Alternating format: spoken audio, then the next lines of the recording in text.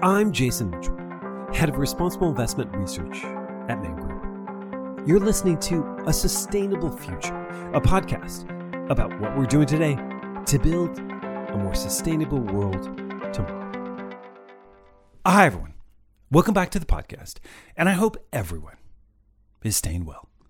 This episode on climate security really resonates with me because my dad was in the military. He was a fighter pilot flying F-4 Phantoms during the Cold War. So I grew up on air bases all across Europe, and I can remember marveling at the sheer scale of the military's capacity for readiness, responsiveness, and mobilization. Of course, back then, climate change didn't figure into the conversation like it does now. And truth be told, national security and climate action, even today, are generally thought of as issues at opposite ends of the political spectrum. And that's the paradox. The military doesn't see climate change as a military issue, and climate change people don't really address the security issues posed by climate change. But climate change impacts have the potential to reshape security narratives, exacerbate conflict environments, and destabilize fragile states. Indeed, there's already evidence, as you'll hear, of climate change as a threat multiplier in regions like Afghanistan, Somalia, and Mali. Think competition for natural resources like food and water security that drive forced migration. It's why it's great to have General Tom Middendorp, author of the new book titled Climate General, on the podcast. We discuss what's at stake when we talk about climate security, how the defense sector is evolving to address climate risk, from net zero pathways to disaster relief missions, and why the military's level of readiness, resilience, and redundancy offers compelling lessons for how to tackle climate change. General Tom Middendorp was Chief of Defense for the Netherlands from 2012 to 2017 in a military career that spanned 38 years. He commanded soldiers on all levels, led a large multinational task force in the south of Afghanistan, and was involved in over 20 different military missions as the Director of Operations. As Chief of Defense for the Netherlands, he led the defense organization through an intense period of transition and international cooperation. He joined the Clingendael Institute as a senior research associate and is chairman of the International Military Council on Climate and Security. He's also the Netherlands Special Envoy on European defense cooperation and a senior advisor in the areas of security, defense, and strategic leadership. Welcome to the podcast, General Tom Middendorp. It's great to have you here, and thank you for taking the time today. Well, thank you for inviting me, and I'm looking forward to the discussion. Excellent. So am I. I'd like to start off with the book that you recently published titled Climate General. It obviously came out in the Netherlands, and we are eagerly awaiting for it in the English version. But can you lift the text off that book to summarize its thesis around climate security? Yeah, I wrote that book to show the nexus between climate and security to a broader public. Using many examples from personal experience and experiences from others. And the first half of the book is about how climate change is already affecting our security environment from different angles. And the key message there is climate change acts as a risk multiplier, and that makes climate change also a matter of national security. And the second half of the book is about solutions and about hope and perspective. It shows how the security sector has a role to play as part of a wider whole-of-government effort. It also showed what kind of roles that can be, how the security sector can support forecasting, early warning, and can help security-proof climate mitigation and adaptation efforts. And from your experience, seeing this in action, what is really at stake when we talk about climate security? Well, I think I increasingly became aware that climate change is probably the biggest game changer of this century. It not only affects our ecology, it also affects our economies and our security. And we need to see this in the context of two other game changers. And one is the increasing gap between demand and supply. We have resource scarcity on the one hand, that's only increasing, and we have population growth at the other hand. So demand is going up, supply is going down, which creates geopolitical competition. And climate change kind of widens that gap. And the third trend for this century is the geopolitical side, where we move from a globalizing world to a fragmenting world, making it harder and harder to come to global solutions. And these three global trends interact with each other, and climate change kind of acts as a risk multiplier, fueling many of the already existing risks, and sometimes even working as a root cause of conflict. And it's good to see that this recognition is now being established and is growing, that climate change can indeed pose a significant national security threat. Do you mind for a second? Can we go back in time? And I'm just wondering when the notion of climate security first entered your vocabulary when you were chief of defense for the Netherlands. And can you trace it back how it's emerged to represent, as the phrase you said, a risk or threat multiplier? Yeah, I think when I go back in time, and at that moment I didn't make that link with climate change, but the first real connection is in Afghanistan, where I saw how water scarcity created all kinds of frictions in the village. We had a village where we had been fighting for days to get the Taliban out of that village, and in the end we succeeded, but the Taliban could return any moment because the frictions in that village remained. And it took us a while to find out that these frictions were all about water scarcity and access to water. They just couldn't agree on who had access to what part of the water. And once we recognized that problem and negotiated a solution, these tensions disappeared and the Taliban could not return anymore. So for me, at that moment, it became obvious that we need to look further than just the threat angle. We also need to look at what drives the insecurity in this region. And I saw the same thing happening in Somalia, where we were fighting the piracy. Also here, we were fighting poor farmers and fishermen who had been driven away from their homelands and their fishing grounds because of climate change. So also there, we were fighting symptoms instead of addressing the root causes. And that's where I think the first connections were made, but I made the connection with climate change later in my career when I was chief of defense and was looking at the future of defense. So how should our future force, what should it look like? And here we defined several drivers of change for our future force, and one of them was climate change. So it took me a while to really recognize the importance of that nexus. So it seems like there's certainly a linkage between sustainability and climate change and addressing security challenges. But national security and climate action are generally thought of as issues at polar opposite or at opposite ends of the political spectrum. How is this paradigm evolving over the years in your experience? And to what degree does tension still exist? Well, it certainly still exists because we come from different worlds. Climate change in the military has never been seen as a military issue. And the security dimension of climate change has never been recognized by the people dealing with climate change. So we come from very different worlds. We talk different languages, and we still find it hard to recognize and appreciate the nexus. But it is changing. And I think when you look at the linkages and I look at it from a security side, promoting sustainability can really help address security challenges, as I expressed in the example from Afghanistan I gave. Promoting sustainability can help prevent resource scarcity, can help reduce the impacts of climate change, and can bring more economic and social stability in a region, thereby reducing the risks of conflicts over shortages of resources. But sustainability also has another link. Sustainability can also help the military become more effective.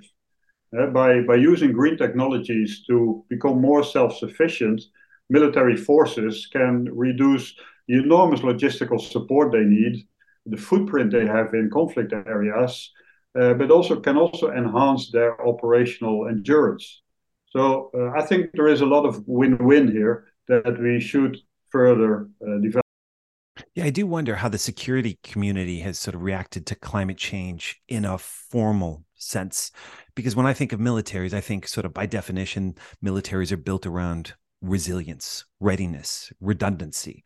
And so, to what degree is climate security already an embedded capability of sorts, although it might not be called that, that sort of flies underneath the radar under different language, like, again, resilience or an awareness to risk multipliers? Well, the security sector, it took quite a while to react to climate change. They're quite slow because it was too far away and out of scope and out of their comfort zone. But over time, it increasingly became recognized. But it was already in 2007 that the UN Security Council passed a resolution acknowledging that climate change has implication on international peace and security. And since then, numerous studies and reports, also from military and intelligence organizations, have highlighted the nexus. But still, it took a very, very long time to really appreciate this and translate that into policies and into what can we do about it. And there is a big difference between militaries in how they pick that up. Many countries have begun to incorporate climate considerations in their defense strategies, but there are also many countries who have completely ignored the relation. A good example is the US, where the Department of Defense has identified climate change as a significant threat to national security and has developed a climate change adaptation roadmap. And also, similarly, in the UK, DoD has identified climate change as a major security threat. So in several countries, this recognition is now underway, but they're all struggling in how to put that into practice and how to walk that talk. But also NATO. Also, NATO has realized the relevance of climate change for their future and has taken steps to develop strategies and policies on this. Militaries are indeed, per definition, built around resilience, and every military operational analysis starts with an analysis of the impact of weather and terrain. Historically, we have learned to operate in different climate conditions, and we learn to value the impact that climate and terrain has on our possibilities, but also that it can bring a lot of restrictions in the way we operate. So while climate security may not always be explicitly referred to as such, many military organizations have already embedded climate-related capabilities in their operations and strategies. In the Netherlands, for instance, the North Sea is our oldest friend, but also our oldest enemy. We have learned to defend our country against its dangers, and we have several civil military arrangements in place to provide military support in case of natural disasters, to help protect our vital infrastructure or to evacuate people from regions that are being threatened by floodings.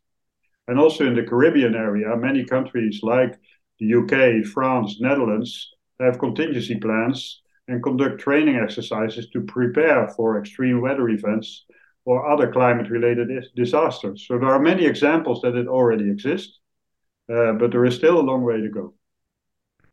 Thank you, General, for that.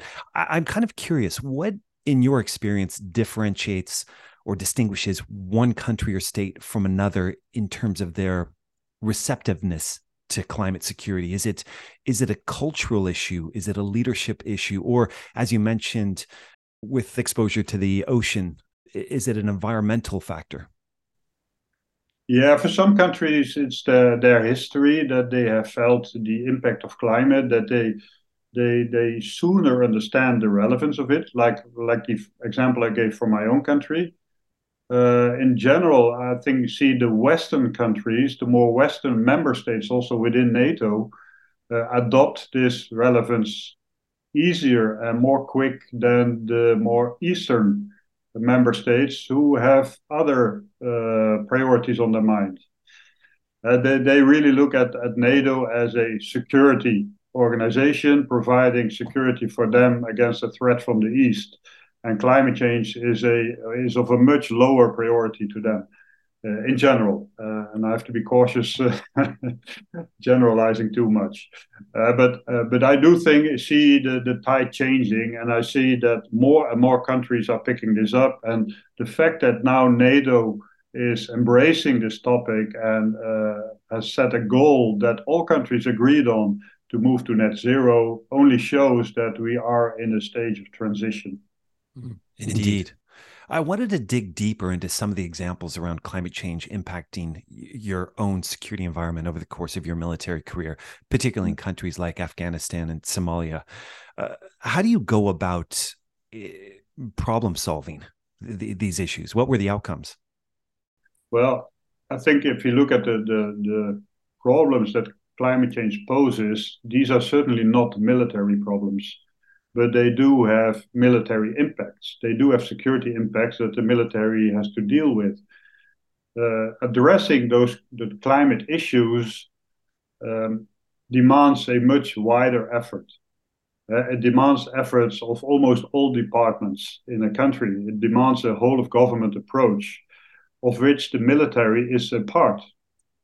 We can play a supporting role in those wider efforts, but it requires large-scale adaptation programs in especially the fragile regions.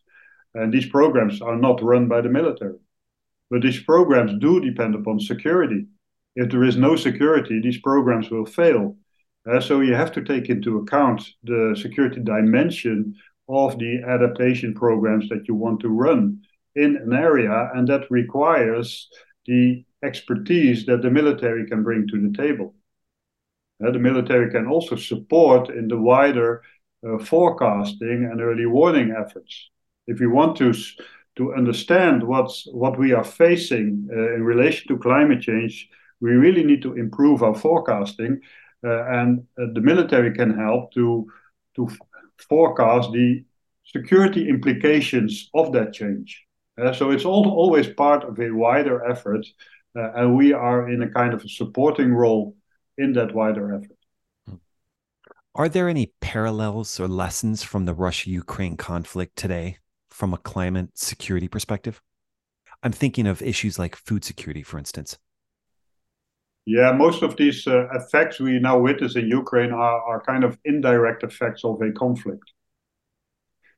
And of course, there are some direct effects. If a whole country is being, partly destroyed, of course, the impact on climate is quite negative, and all the pollution that comes out of it is huge. But that's, of course, of a lower priority than the conflict itself. But the indirect effects are interesting, and let me mention a few of them. First of all, this winter period, in Ukraine, we saw that the cold weather conditions and the terrain didn't allow military units to maneuver. They got tied down in kind of a trench warfare, and that's a direct impact of the climate in that region. An indirect impact is, of course, how it affected food supply in the world and food security, as you mentioned. Ukraine and Russia together are one of the main providers of grain in the world. And if this supply chain is being disrupted, as we saw happening during the last year, it has impacts on most continents in the world. And especially in Africa, these fragile countries are very susceptible to these kind of impacts. Only a few percent increase in costs is almost unaffordable for many of the people living there, and will create more tensions. Another effect we saw is that dependencies, also dependencies on scarce resources, can become a weapon in a conflict. I think the Nord Stream pipeline is a good example of that. We depended upon Russian fossil fuels, and Russia used that as an instrument of power, creating a energy crisis in Europe. So as a result, the crisis boosted all over Europe, but it also boosted the energy transition effort in many countries to speed up the process of becoming more energy independent. So there are many direct and indirect effects, although this whole conflict is, of course, not about climate. It's so interesting. I was going to say, many in the security community point to this ring of instability around Europe. I've heard you talk about it in another forum. It's namely less politically stable regions like the Middle East and North Africa. How, in your experience, is climate security playing a role in shaping these regional outcomes? Well, these regions are especially vulnerable, and I call for instance, the Sahel region, I call the canary in the coal mine.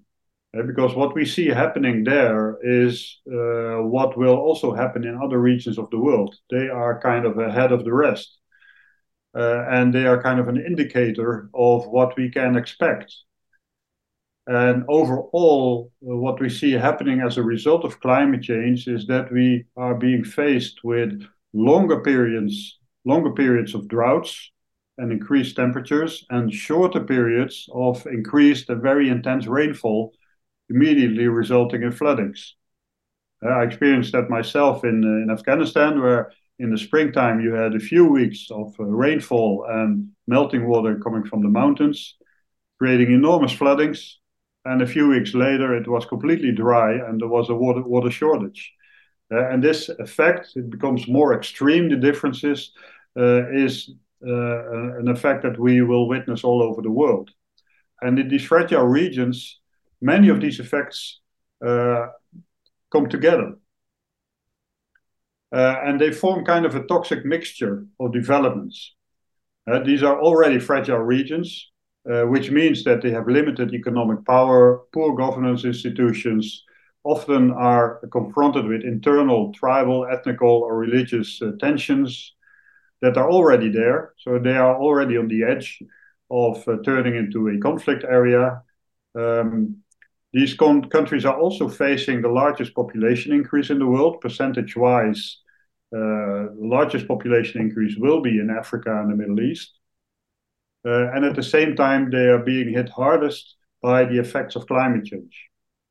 And that all comes together in these countries, which means that we can only expect these countries to suffer under the consequences, and that there is a big risk of an increased risk of these tensions turning into conflicts.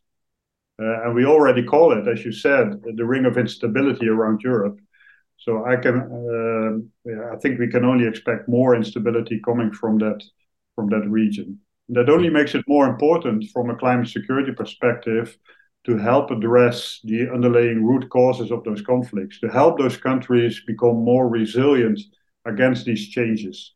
And I think that also NATO and the EU can and should play a role in there. From an international relations perspective, we're transitioning from a bipolar Cold War world to a multipolar world. How do you see climate security complicate the move towards multipolarity? What other rings of instability does climate security potentially activate? I'm thinking specifically, the tensions around water security we've seen between India and China, for instance. Yeah, I think it will have many effects. Of course, we come from a globalizing world, and in the globalizing world, we were doing business with each other. But that also created all kinds of dependencies. And we now see a movement towards a more fragmenting world, which means that it can easily result in more geopolitical competition, especially around areas of scarcity. And as I explained before, we are facing an increasing range of scarcities, moving from water to food to all kinds of rare minerals, and access to those resources will result in more competition, especially in a fragmenting world. So I'm afraid that this fragmentation will only fuel the possibilities of conflicts. And I'm also afraid that those countries who possess those rare minerals or scarce resources, that they could become the future battlegrounds of larger powers competing over access. So that's kind of a troubling perspective. And we also see other rings of instability appearing. And for instance, in South Asia, If you look at the water supply in South Asia, almost all of the rivers from Pakistan to Korea come from the Tibetan Plateau. And the Tibetan Plateau, the Himalaya mountains, are completely Chinese territory. And China is building hundreds of dams in that region. They already have a lot of dams, but they have plans for an additional 100 dams to build there, which means that in the future, China kind of controls the flow of water to all those countries in South Asia, which of course can become an enormous instrument of power in that region. And that's just one effect. Another effect there is that also this ice is melting. The mass of snow on the Himalaya mountain is also decreasing, which means that water supply is at stake, water security is at stake in the more distant future. And this region is being confronted with a lot of flooding risks as a result of sea level rise and intensifying monsoon rains. And most of the mega cities in the world are located in South Asia along the coastlines and along the rivers. So just imagine the impact of all these factors in that region and how that could destabilize a complete region in the future. So I'm quite concerned about how that will evolve. And for us, that's also important because these are also the low-wage countries where most of our products are being produced, which means that we can expect enormous disruptions in our supply systems. General, you've made it clear that there's a tremendous amount at stake. In the climate change world, there's often this saying, global problems need global solutions. In your experience, what does that mean from a defense perspective? Does that mean, how do we build towards more multilateral solutions around the problems that you're describing? Yeah, that will be very hard, although I do hope that we can find commonalities, and I really urge everybody to do that. If the world is fragmenting into all kinds of power blocks, and if these power blocks don't talk with each other anymore, they will only increase each other's problems. So I think we should look at the win-win situations. We should agree to disagree. There are certain themes that we can argue about and that we can fight about, but there are also themes that are very common, that we all face, that should unite us. And climate change is one of these worldwide effects that affect everybody on what side you are. It doesn't depend on what side you are. So this topic could be a topic, or could become a topic where we could be united globally. So I hope we can make that distinction and build multilateral mechanisms around those topics that we all face, that we can easily agree on, so that we can disagree on other topics without affecting the need and the possibilities to address the more common issues. Yeah, well said. I think we do need a lot more commonality. I guess in that perspective, I'd be curious to kind of hear how you have tried to bridge, a divide between climate security being received in the military, potentially with some skepticism. On the other hand, I've heard you talk about how environmental NGOs have thought that you were, quote, securitizing climate change. And obviously sort of politicians who were sort of expressing surprise about a general addressing this. How have you managed to kind of reconcile a lot of different perspectives from different stakeholders?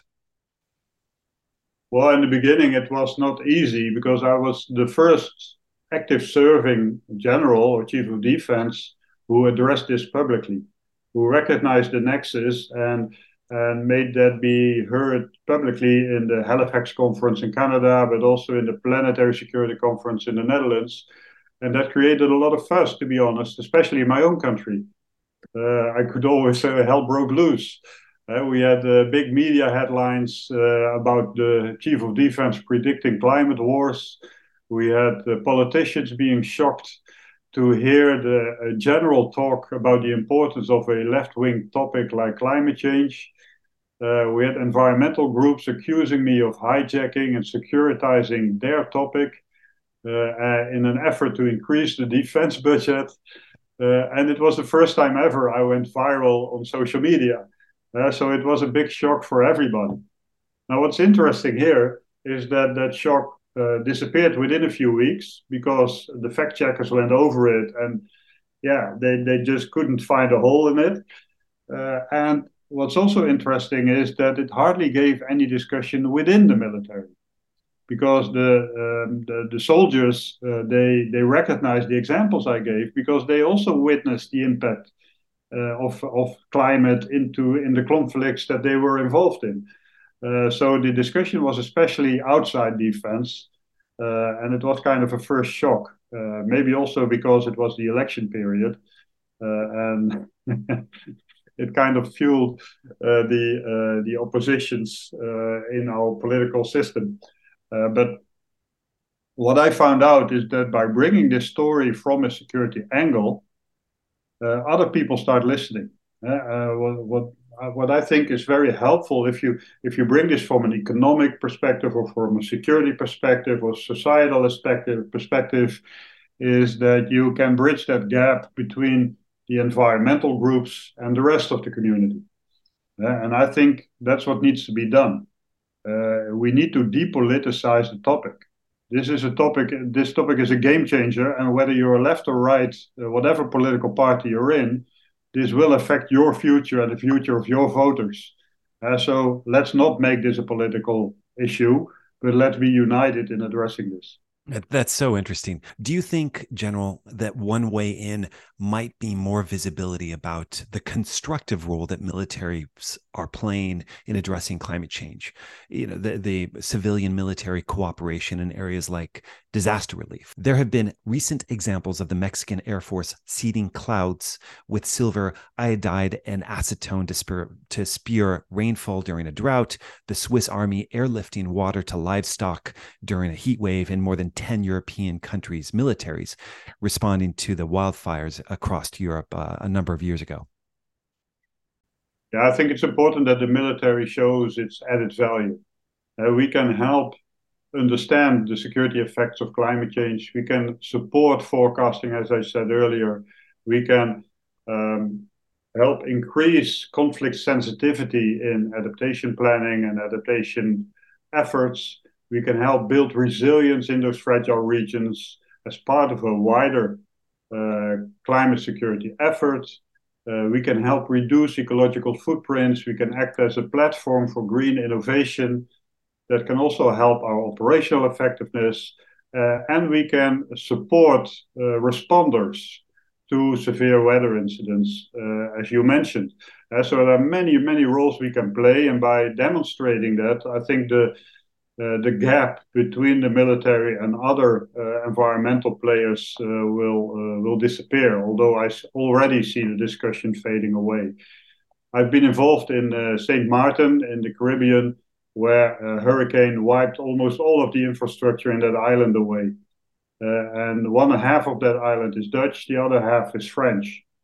And we were kind of looking, okay, what can we do to help? The civil responders are per definition not adequate to deal with such a dimension of a disaster. They are also affected by it. So they need external help, and there is only one institution that can really help, and that's the military. So it makes it important for the military, I think, to further professionalize humanitarian assistance and disaster relief operations that we are now doing in a more or less improvised way. But if we are being confronted with these disasters more frequently, and if they become more intense, then I think this task will only increase in importance. Another example are the floodings in the Netherlands, which we are still confronted with regularly. And over time, we developed mechanisms for civil-military cooperation. So at this moment, we have a long list of capabilities, military capabilities, that can support civil authorities in addressing disasters like floodings, within hours and days. And these arrangements make it very easy to cooperate. In all the regions in the Netherlands, we have military advisors connected to the civil authorities to advise them on the role that the military can play once they are confronted with a disaster. And these kind of mechanisms are very, very helpful to not only understand from each other what we can bring to the table, but also to bridge that gap very rapidly. So to me, it's very important that we, also from a military perspective, that we professionalize the help that we can offer, but also that we build regional mechanisms, civil military mechanisms to make that easier. Like we have in the Netherlands, we should also have such a mechanism, for instance, in the Caribbean. France, Netherlands, UK, US, they were all looking through their own straw to provide help to that disaster area. If we had that pre-planned and had made kind of a divisions in labor in advance, then I think we would have been much more effective in doing it. So also there, I think a further professionalization is needed. You had mentioned net zero before.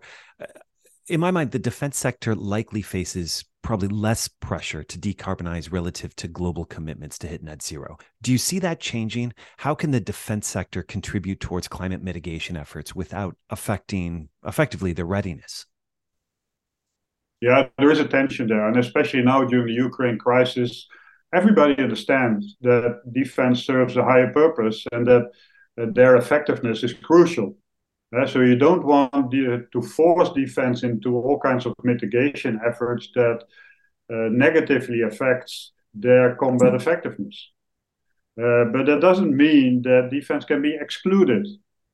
The defense is the largest polluter in any country. There's no company polluting more than defense.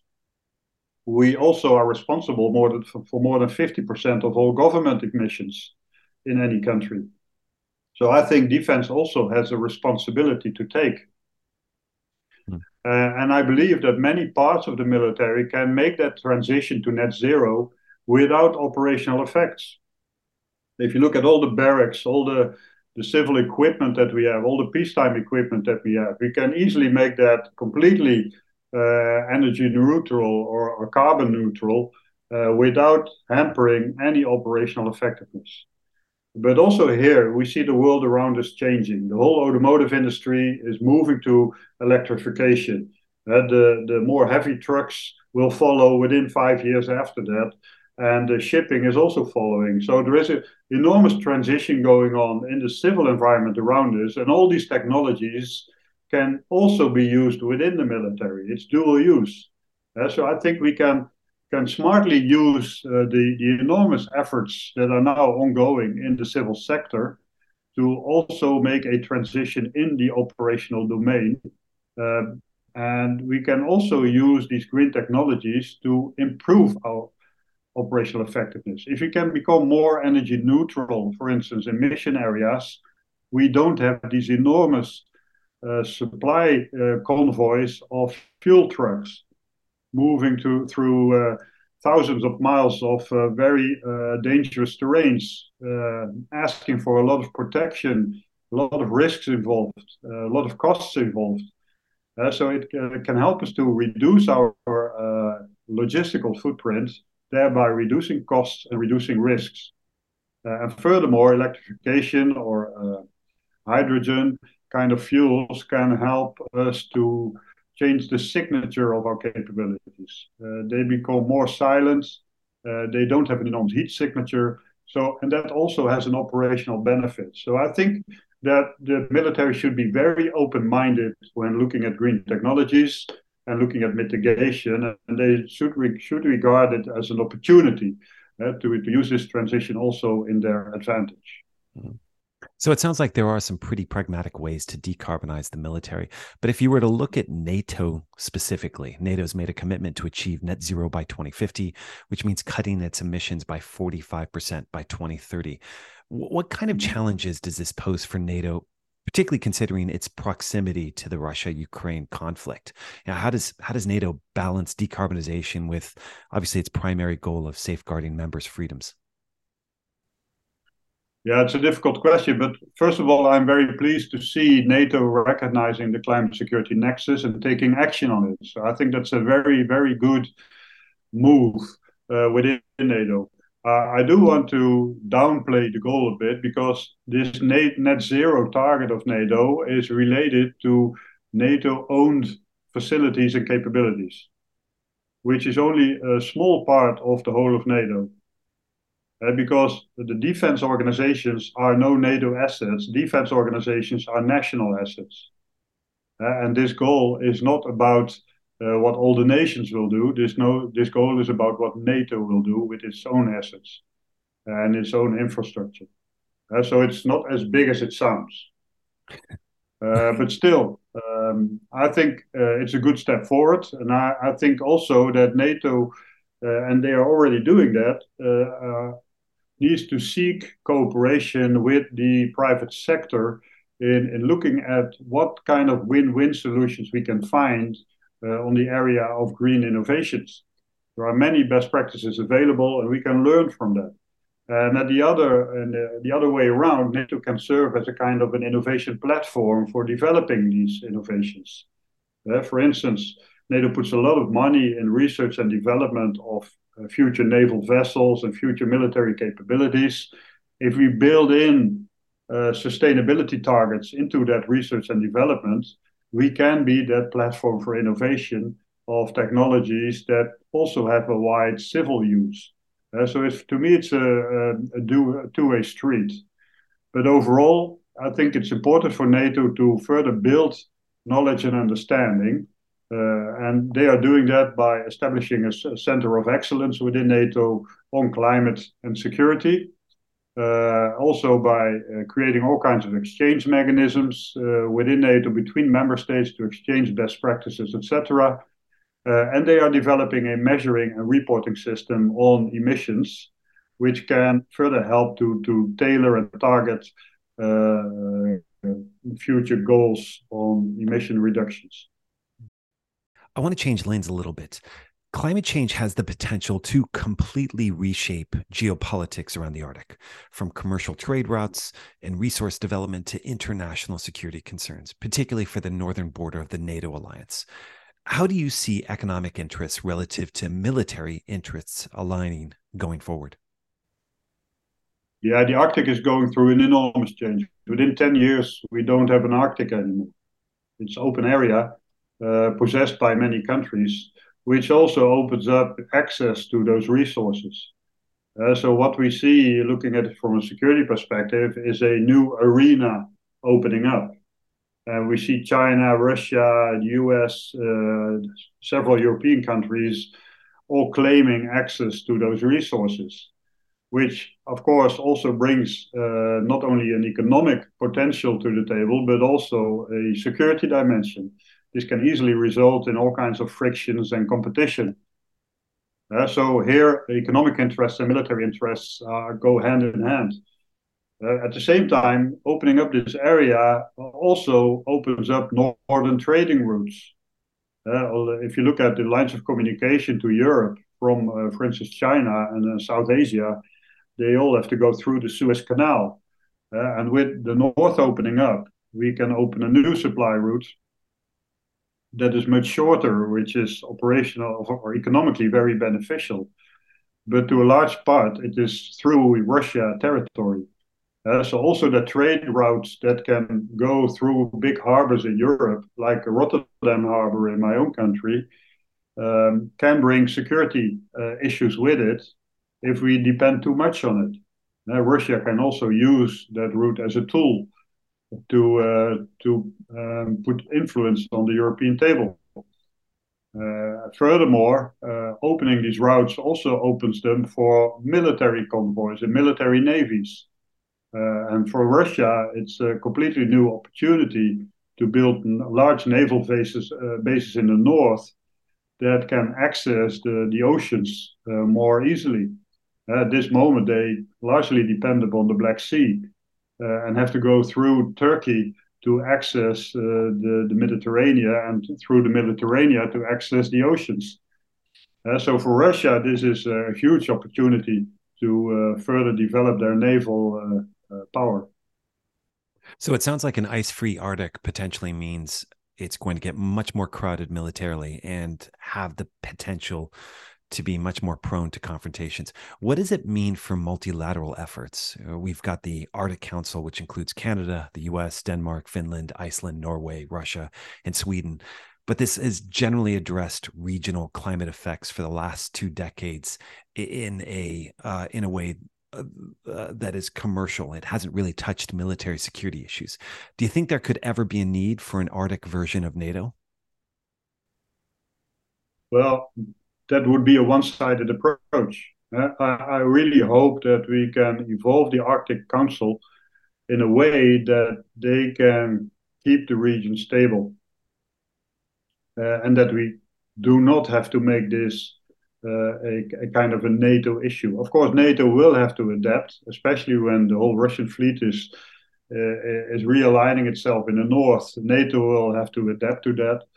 So the Arctic region does become of more strategic importance to NATO. But at the same time, I hope that stability in the region does not depend all on NATO, because that would only fuel the fragmentation that's already there. I really hope that the Arctic Council can further build its multilateral institution to also address the new emerging potential tensions in that region. My final question is this. There's a high correlation between countries most vulnerable to climate change and those experiencing violence. Sadly, yet developed countries have not really fulfilled their pledge to mobilize the 100 billion of funding per year for climate action to developing countries, regions that are, again, most impacted by climate change. How would you frame the discussion with developed countries' governments to leverage the security risks that we just talked about posed by climate change to increase the ambition around climate finance? Yeah, I think it would be important to recognize adaptation as a tool for conflict prevention. If these countries can adapt to climate change, that would prevent them from falling apart, from turning into conflict areas. It would prevent migration flows from occurring. The World Bank expects hundreds of millions of people having to move away from their areas if we don't build that resilience. It would prevent them from becoming free havens for extremist and organized crime organizations. So adaptation is a tool for conflict prevention and stability, but we do have to do it in a conflict-sensitive way. Else we run the risk that through adaptation we only increase the tensions. If there is more money in the region, it can also create more tensions in the region and can also fuel those tensions. So it has to be done in a smart way, which means including the security dimension and making your adaptation plans more security proof. In that regard, I cooperate with the Global Center of Adaptation, who are developing $1 billion plans for all these regions. And they recognize that. They recognize that there is no adaptation without security, but at the same time, there is no security without adaptation.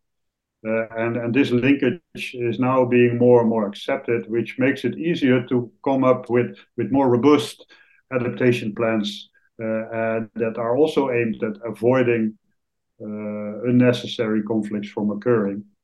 But we do need to see that adaptation is long been seen as a sign of weakness. Some saw adaptation as a signal that we would resign, that we would give up mitigation efforts, that we would accept mitigation as a failure option, which is not the case. We have to mitigate as much as possible to minimize the effects of climate change. But at the same time, we do need to realize, as the IPCC told us, that we are passing tipping points and that there is some change that we cannot unchange, that will happen and that we will be faced with. So we also need to adapt. And that's being more and more recognized. And I do see the funding improving now for the adaptation side. Mm-hmm. It's a really good way to end the conversation. So it's been fascinating to discuss what's at stake when we talk about climate security, how the defense sector is evolving to address climate risk, from net zero commitments to disaster relief missions, and why the military's level of readiness, resilience, and redundancy offers compelling lessons for how to tackle climate change. So I'd really like to thank you for your time and insights. I'm Jason Mitchell, Head of Responsible Investment Research at Man Group, here today with General Tom Middendorp, Chairman of the International Military Council on Climate and Security. Many thanks for joining us on A Sustainable Future, and I hope you'll join us on our next podcast episode. Thank you so much, General. This was a great conversation. Oh, you're welcome. You're welcome. I enjoyed it. I'm Jason Mitchell.